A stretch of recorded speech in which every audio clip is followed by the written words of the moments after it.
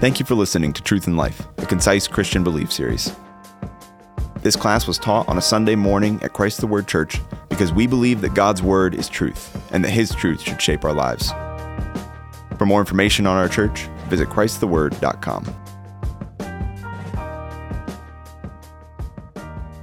Heavenly Father, by your Holy Spirit, we come to you in the name of your Son, all three in one. We come to you and ask for your help, your power, your intercession. Lord, as we talk about theological things, heavy things, intellectual things, I pray that all of those would bear fruit in action. Take our depraved intelligence and thoughts and speech that's been sanctified and made right by you. Help us today to honor you in this Christian education time together, I pray. Bless your name and prepare us for worship together corporately. In Jesus' name, amen. Okay, so today's class is a little more heady. It's on Christian ethics. Has anybody ever heard that term, Christian ethics, together? You've heard Christian, you've heard ethics. Have you heard of the term Christian ethics? I don't think I had until I prepped this class. So there's the question to kind of get you engaged. So this is our fourth week, right? You've had 3 weeks, some good classes, some bad, as a teaser. So how many of you know my wife, Allison? Oh, she loves this. She's smiling, and inside there's... She's taking notes right now. And so if you know my wife, you have to have a conversion factor. You know, in mathematics, you have to have a factor, maybe it's a measuring cup, how to convert, metric to whatever. So for me, I have to have a conversion factor as a husband to know what she's saying. And it's how God designed it. I love my wife. I love that she's different from me. So one of the tips I got was when you're doing the Sunday school class, have your wife, especially during the first 6 weeks, give you constructive feedback. Okay? Very good thing. So we did this, and so I got feedback. So if you know my wife is my biggest defender. She doesn't want to see me hurt. And so there's this conversion factor. When she says something, I got to take it over here to understand what she's saying. Again, not a flaw in her. So knowing this about my wife, I asked her, okay, lay it on me. Last class, how'd it go? I didn't particularly think it went well, but the speaker is usually the last person you should ask. So she sits there, and there's about a 5 second or an eternal pause. Felt like an eternity. She goes, well, it was okay. And I'm like, oh, all right, we agree.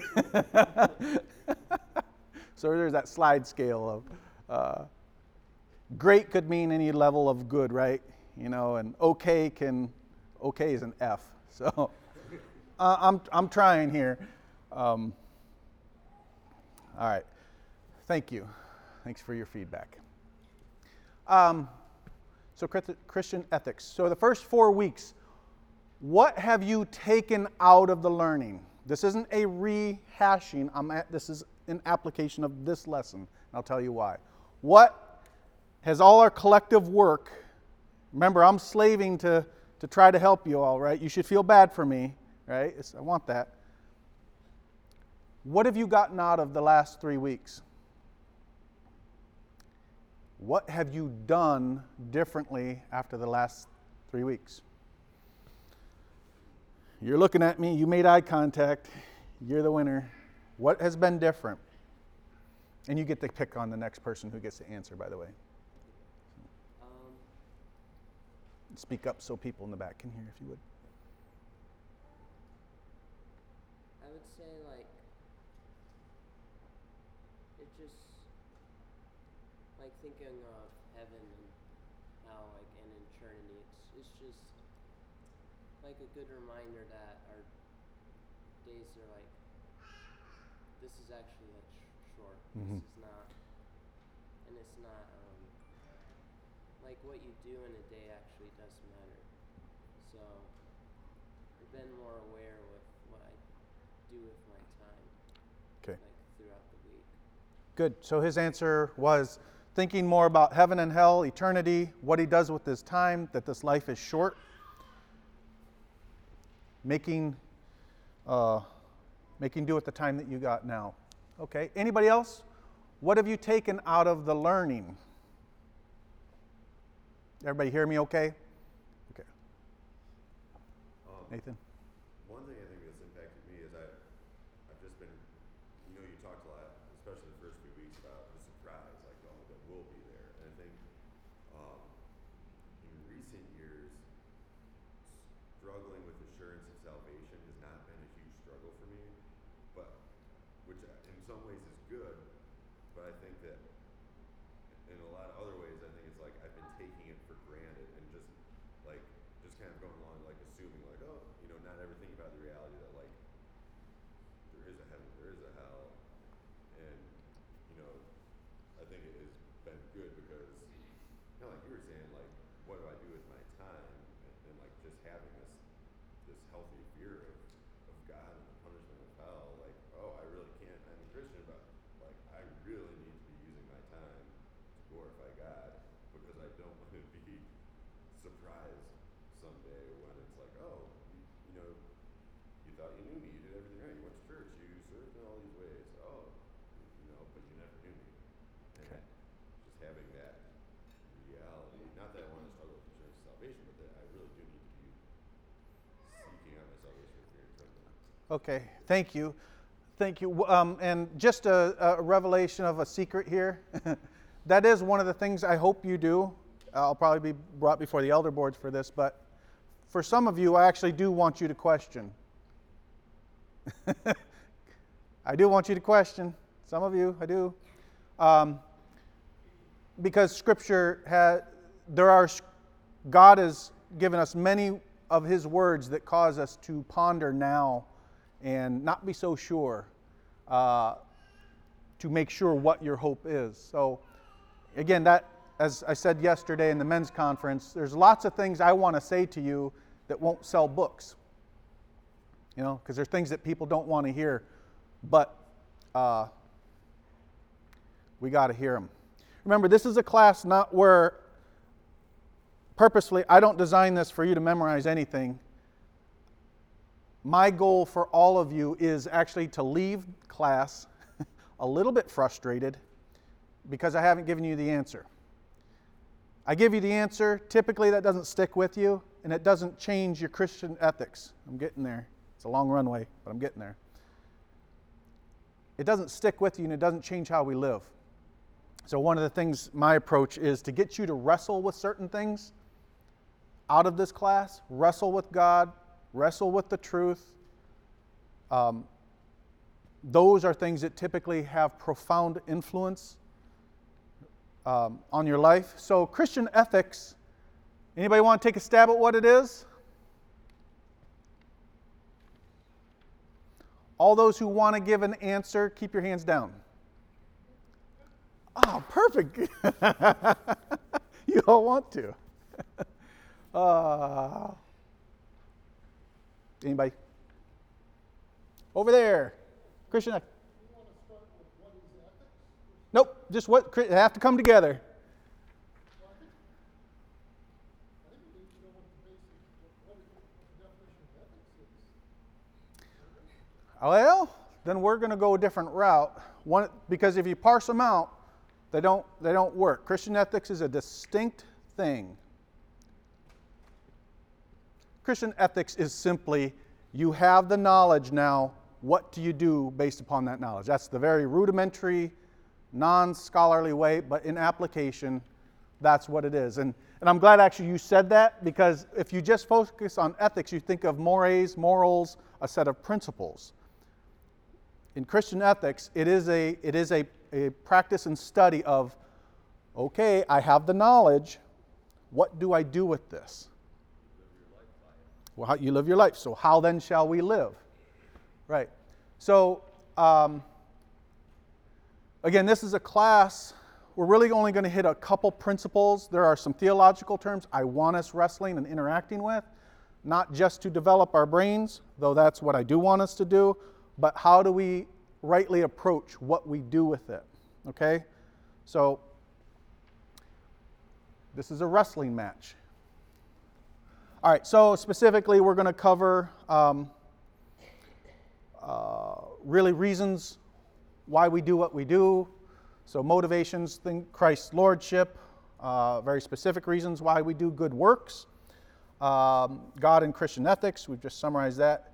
Ethical judgments. So give a couple principles on that I think are helpful when we're at impasses or don't know what to do. Ethical disciplines, and if we have time, an ethical life. It's kind of a practical wrap-up. Okay.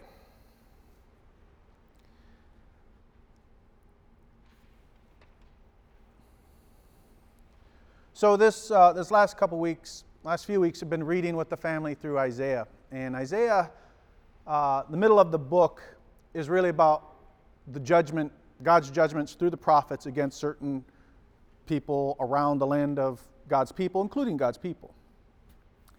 And there's one verse that kept coming up, and forgive me, I forgot it, but it's a refrain.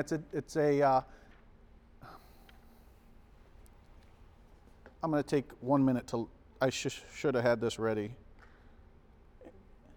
Mary, do you remember it? Here a little, there. Yeah. Hold on, just hold on. Don't go anywhere.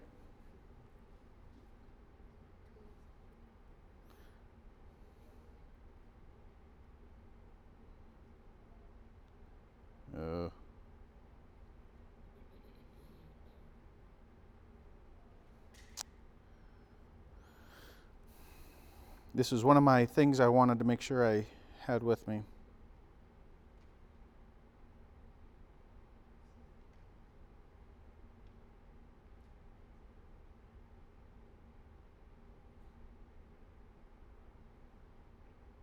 All right. I'm not immediately finding it. Allison, can you look it up? But it's this refrain from the people. It says, here a little, there a little. You can hear it kind of like singing. And it's kind of this rote refrain. And the whole point behind it is God's people, the Word of God, the Word of God, the Word of God. I got it. I can actually summarize it back to you. Here a little, there a little. Is it like you say the word of the Lord, the word of the Lord? No, it's, where is it? Where is it? There it says order on order, line after line. I can't see it. Oh, there you go.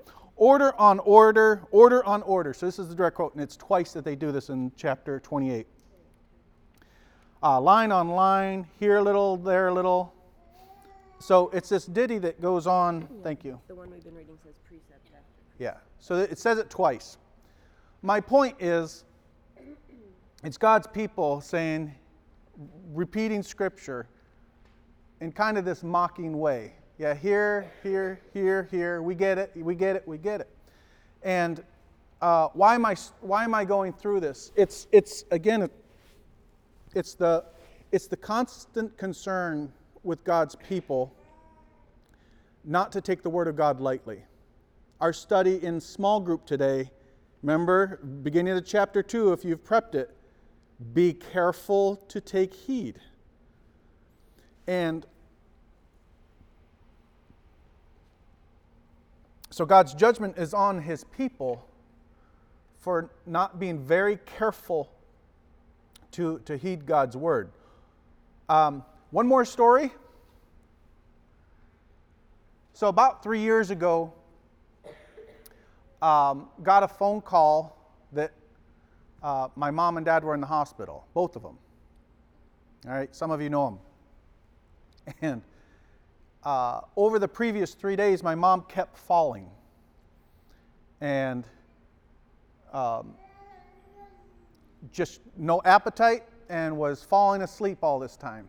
Just throughout the day, just not normal. My dad was relatively fine, but he also didn't have much of an appetite, and he was also sleeping a lot.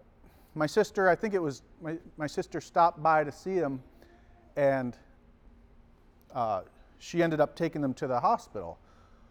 Well, it turns out they were very, very close to succumbing to carbon monoxide poisoning over 3 days. The water heater, the vent hadn't, it somehow got clogged by, I think, a bird's nest or something like that.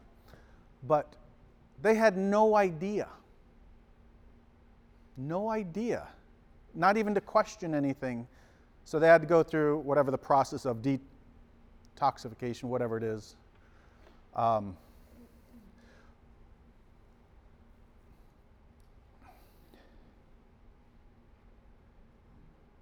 The Christian who has the Word of God so readily available, these warnings about taking lightly the Word of God and not holding it up carefully, both the positive and the negative. If we don't keep guard of this, we'll slowly start drifting away. And like carbon monoxide, you won't even detect it. You won't know it until you see start of the symptoms, but you have no reason to believe there's an issue. And that's one of the things I'm particularly concerned with the American church. I am particularly concerned about Christ the Word. It's always something, as a good father will do, is make sure you're always admonishing people you have under your care. Pay attention. It still bothers me as I think about just the talks about hell, that some of us really weren't engaged in that talk. I don't know why. I mean, I can see from feedback, you tell me a lot more than you think, that this is something that doesn't grip you. And you know my personality well enough to know that I actually do want you to like me. But more important than anything, after this 6 weeks, I want you to remember this. So, like my dad did, when the Word of God is spoken, everything else shuts down. Every thought, every other temptation, you take heed to the Word of God. It is like carbon monoxide. You don't even know that it's happening. That's why God says, be very careful to do what I say, to heed my word. Christian ethics, what we know, translated into what we do. So, Christ's lordship. This is one of the first parts we want to talk about, his reign over us. So, you've been through a lot of these classes. John Frame, this big book here, is a lot of what we're using, the systematic theology. It's very good. A lot of, especially the theological stuff, has been helped by him. You know that he does things in threes. Remember this from last year? A lot of the stuff we heard comes in threes. It's easier to remember. So how in Christ's lordship, he helps us organize it into 3 different areas, and these all build on each other. And thank you for handing out the handout. That this will be a good reference moving forward. So one way he governs our actions in life is by his control, by his power. He is God. So just a quote there, God plans and rules nature and history so that human acts are conducive to his glory. So his sovereignty, his power, his control.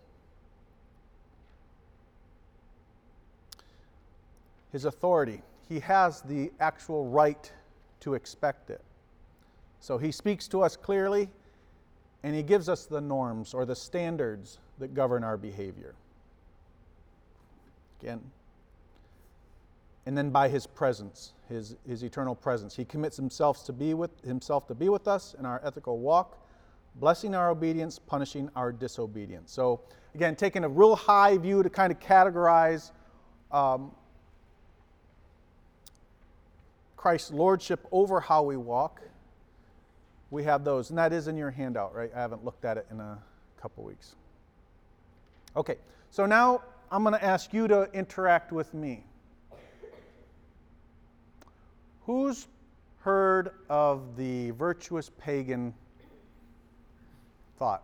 I didn't know it of this name. It has a different name. Anybody heard of this? Anybody willing to take a stab? Annette? Probably a moral person that's not found God. Right. Exactly. A moral person or someone who does great acts who is not a Christian. Any of you ever been troubled by this? Bothered by this? Anybody want to tell me about it? Come on, please. Yes, ma'am. My son has some very, very good friends Yeah. who are virtuous pagans. They're moral people. They are really good friends to him Yeah. in many ways. And I love these kids. Yeah. Love them. Like, love them. But they are virtuous pagans. And so there's a question that looms. You know, often these virtuous pagan friends are better friends than Christian friends. Yeah. So what's the question? You said there's a question that looms, and that's what you're all... The question that looms is, why is my friend going to hell when he's such a good friend to me? Okay. You know? There's a corollary question to that, too. So spot on. That's a perfect setup. What's the corollary or the kind of natural extension of that question? So yours was, why is this friend who's doing great acts, why is he or she going to hell? Okay, what's the corollary? Yes. Why has God not made himself known to him? I like that. In the back, Erica. Okay, and you know me by now. What's another further extension? That's very good. Kevin? Why does God allow anybody to get into heaven? Why is everybody condemned to hell? Okay. Gary? I'm just going to, I don't think there's anything more sinful than to assert that we're good and moral and not attribute that goodness to God. Yeah. So when people say I'm a good person and they believe that goodness resides in them, it's the height of, so humanly I think we look at it, well, they do good things, but to whom do they attribute that Okay. goodness? So their actual goodness is wicked. Yeah. Because they think it resides in them and not in God. You are well on the way to the solution. That's awesome. Hold on to what he said, because that's very helpful. Is there not one more? Most of them have been focused on the pagan person. There's this conundrum. There's this tension.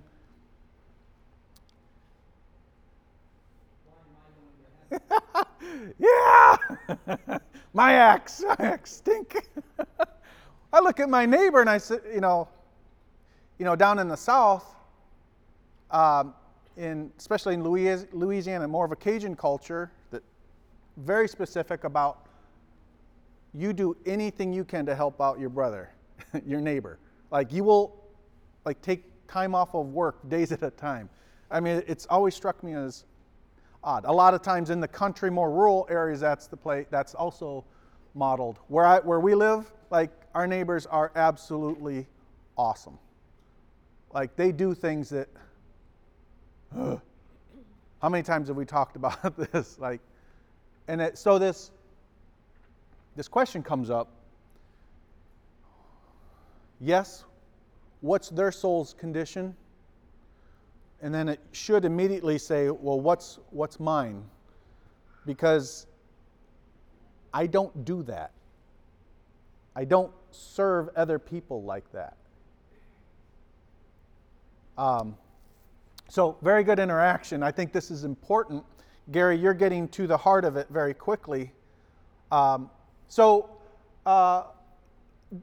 Dominic, would you read this out loud? I think this is important. So this is from the Westminster Confession of Faith.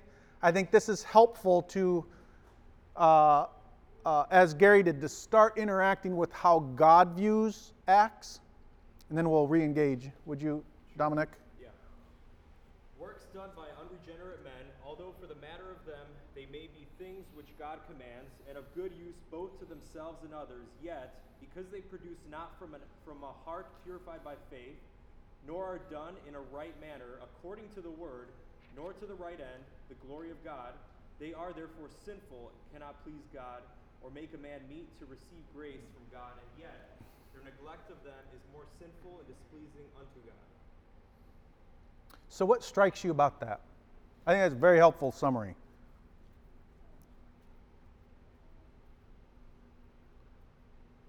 Younger people, so that's open to anybody who wanted to claim that. What strikes you about that?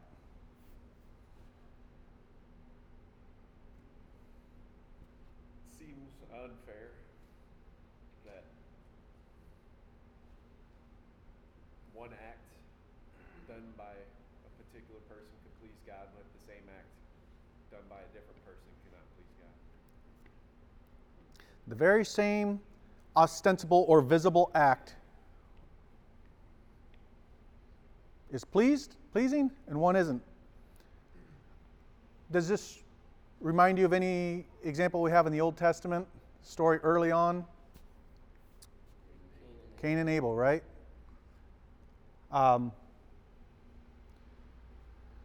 I think, did you use the word fair, unfair? Right. That's a strange word for the Christian. What is fair? What is not fair? Again, very important why we look at Christian ethics. Anybody frustrated yet? Or do I have more work to do? This is to engage our thoughts. I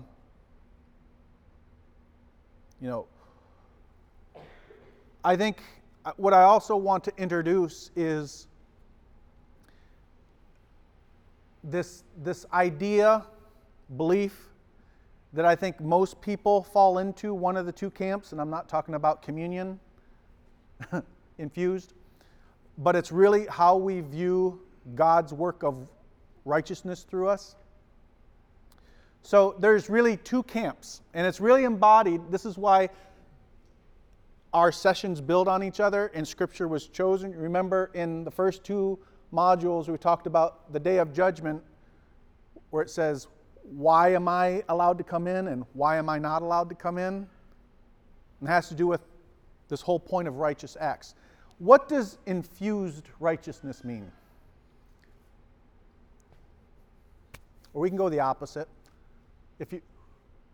What's imputed?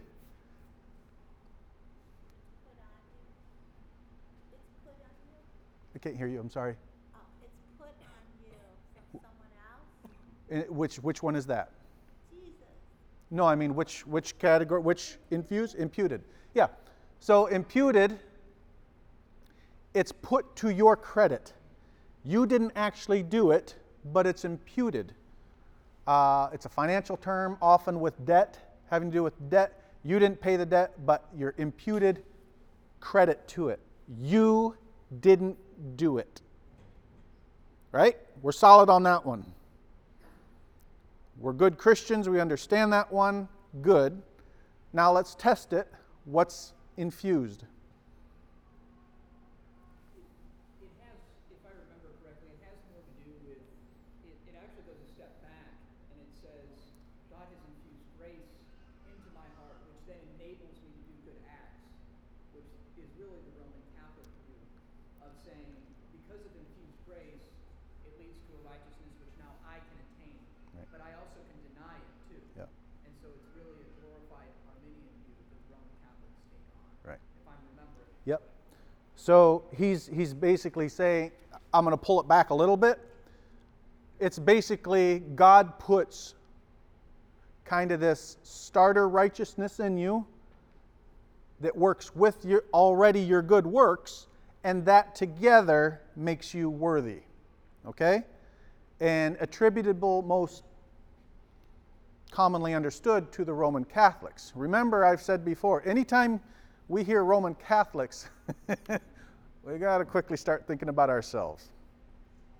That's really at the tension of the righteous pagan. It is this view, as we see it, of what acts are accepted by God as righteous.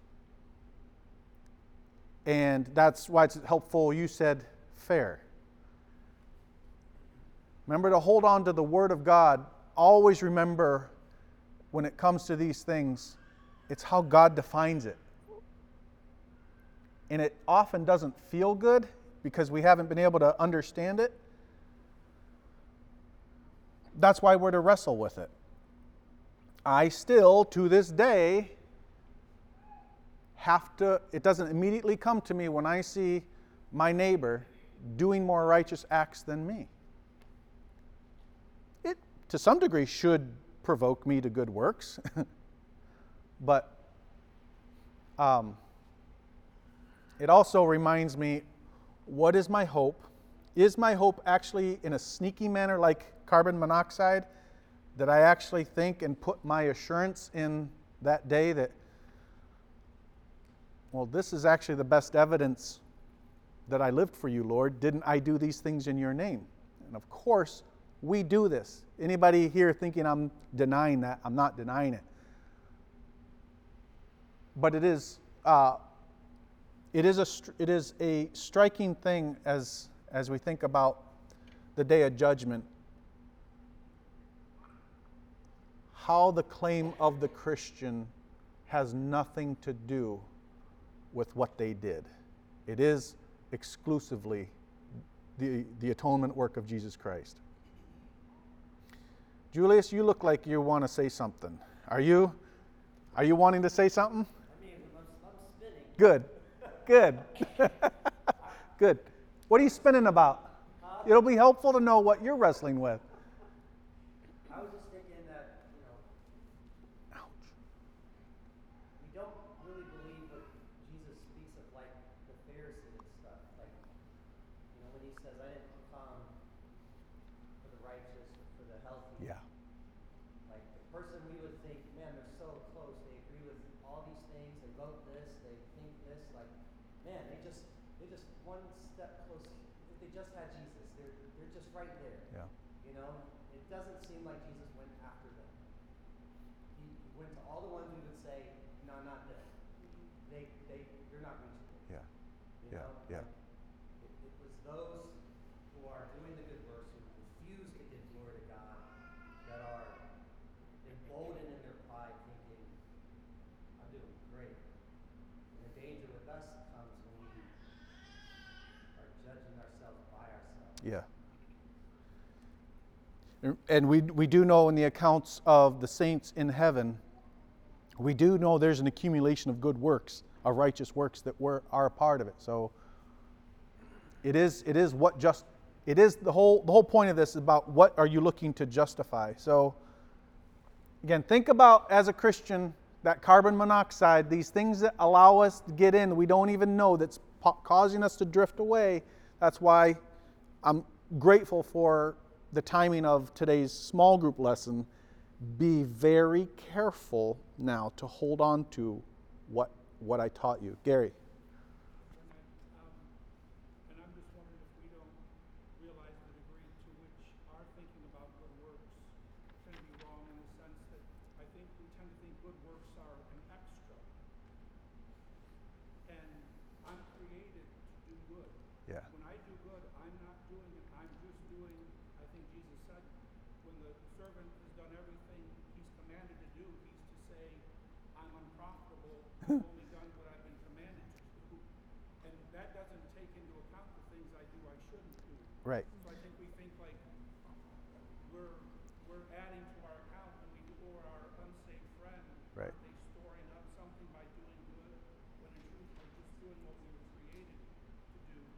doesn't take into account my sins or the things I should do at all. Right. Thank you. Shane? The scripture reminds us that we were saved unto good works that he prepared for us to do. Mm-hmm. So it's not even that the good works that we're doing are something in of ourselves, but they're works that God prepared for us to do so that we can do them. You know, like he touched on being a servant. This is what you're supposed to be doing. It's not a virtue to add to your collection. Right. In God's economy and how things work out, my experience and what I've heard from others is this whole idea of good works of the Christian, there's no doubt they're there, but it's almost as if it's hidden by God to the Christian or somewhat obscured. You know, do you look back at your life? Did you look back at yesterday and at any point did you say, I did something pretty good there? I'm not saying it didn't happen.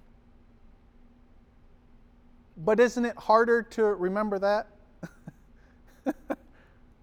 You know, how about, have you ever purposed, I'm going to, today, it's 6 o'clock in the morning. Okay, I'm going to do this. I haven't done this. I should do it. I need to do this. This is a good thing. You know, specifically a good work you're trying to do.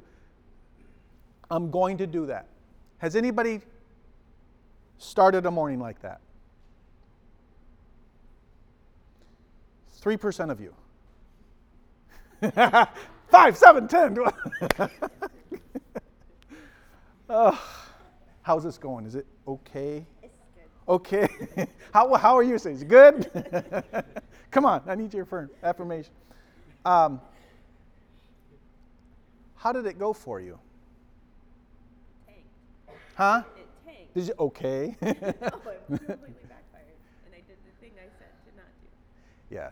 I find this principle that when I purpose to do good, it doesn't work. I should quote that, right? Who said that? Paul. Why did God do this?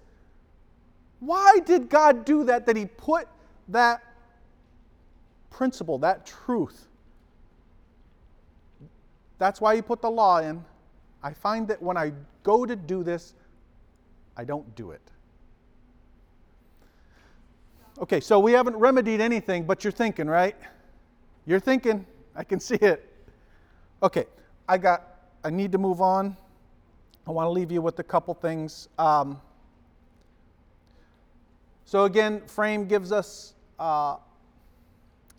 some categories of 3 things, ingredients necessary for pleasing God, and this helps us further think about the virtuous pagan scenario. So a heart purified by faith. That's requisite. Obedience to God's word, or the right standard, and to the glory of God. So I think these are helpful diagnostic tools. Are we doing things pleasing to God? You know, is it by true faith in Him? Is it by His standard? For His glory. This is why the handout's helpful. It's a resource for later. I want to get to frameworks, not John Frame, ways in which we make decisions.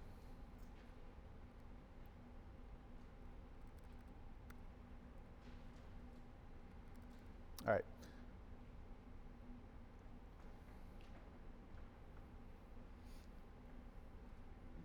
All right, so some theological terms. Teleological ethic. So think about when you make a decision in your life. There's going to be 3 of them here. There's 3 popular frameworks I think are very helpful. So the first one is this. This is one that's it's a perspective where your decision is made based upon the consequences. So have you in your Christian walk made a decision for the most part based upon the consequences? I think we've all been there, right? Right? And none of these are good or bad. They're just typically how how we frame them. Deontological ethic. Again, big word.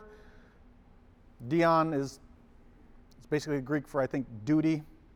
So your decision is based upon some sort of standard. I need to do this because of this. Not necessarily the consequences, but I need to do it because this is the law, this is the rule, God said this. Make sense so far? We good? And then now we have really big, and I need to say this with an English accent because it sounds cool and I sound smart, which I'll need help with. Existential. So you've probably heard this word before. It's like the word complementarian.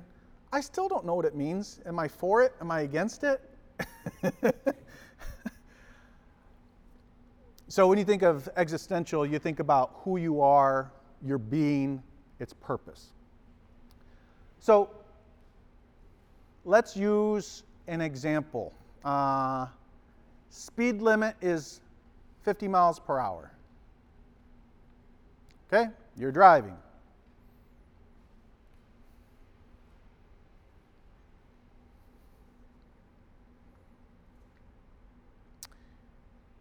You are driving your friend to the hospital, 50 miles per hour, right? This is a silly one, and there's no right or wrong. What do you do?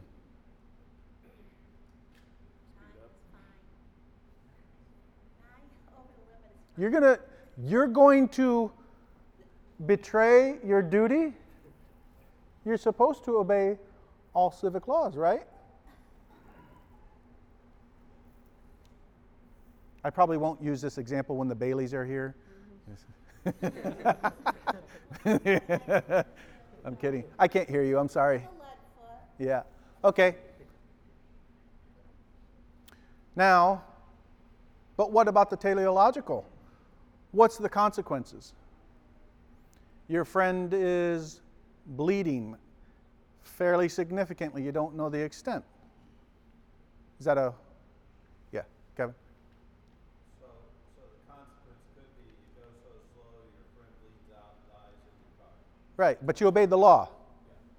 So you're thinking, how do I serve this person? Yeah. Maybe I need to do something else ethically. Right. That's wrong in one area but right in another area. So you judge that and say which one's more important. And maybe it's speed to get to the hospital. But you're doing it so you'll cause a wreck or anything like that. Right, because that's also the other thing that we haven't thought about. We expand out. That could be causing harm to other people. One time, Kevin Clark, my brother-in-law, this is at the old SDA. I'll get to you in 1 second, Gary. And before evening worship, he's just bent over in pain, like screaming. I don't know. So literally picked him up. Yeah, I opened up the door first. Threw him into the car. And we go to St. Charles. And I think it's Sylvania Monroe. It's 9 o'clock. All 98 horsepower of the Honda Civic. I blow through. I don't know what's going on. So it was a kidney stone. It was a kidney stone. He was fine. He was in pain. Okay. So I think that's good kind of wrapping around that. Gary, you had... I've always kind of, I don't know if I've struggled with Rahab lying about the spot. Yep. Here in Hebrew, she's Right. commended for her faith when the truth is she overtly lied. Right. And so, just trying to, Right. And who is she's promoted in the Hall of Faith for killing. Jael, isn't it? We're going to go with it. You know the story. Committed murder. Okay. It's striking how many of the Christian men of old who actually killed people, not in war. All right? So, what really my goal in this is, I get this all the time in decisions that affect families. Often people will go to, it's my duty to go to the speed limit. It's my duty to do certain things. It's my duty to send them to certain schooling, whatever. And they put their hopes in all of that with no regard for the overall consequences. Sometimes also we rule by what we think are the consequences, and we disregard God's law. And these things are built into, and that's what existentialism somewhat does, is it really says, what has God created you to do in that time with how He made you? It's kind of an easy out, but that's part of the mechanism of existentialism. So we are out of time. You have the reference. Let's close in prayer. Yeah. Thank you for listening to Truth in Life. If you enjoy this series, make sure to subscribe. And remember, this is truth to live by.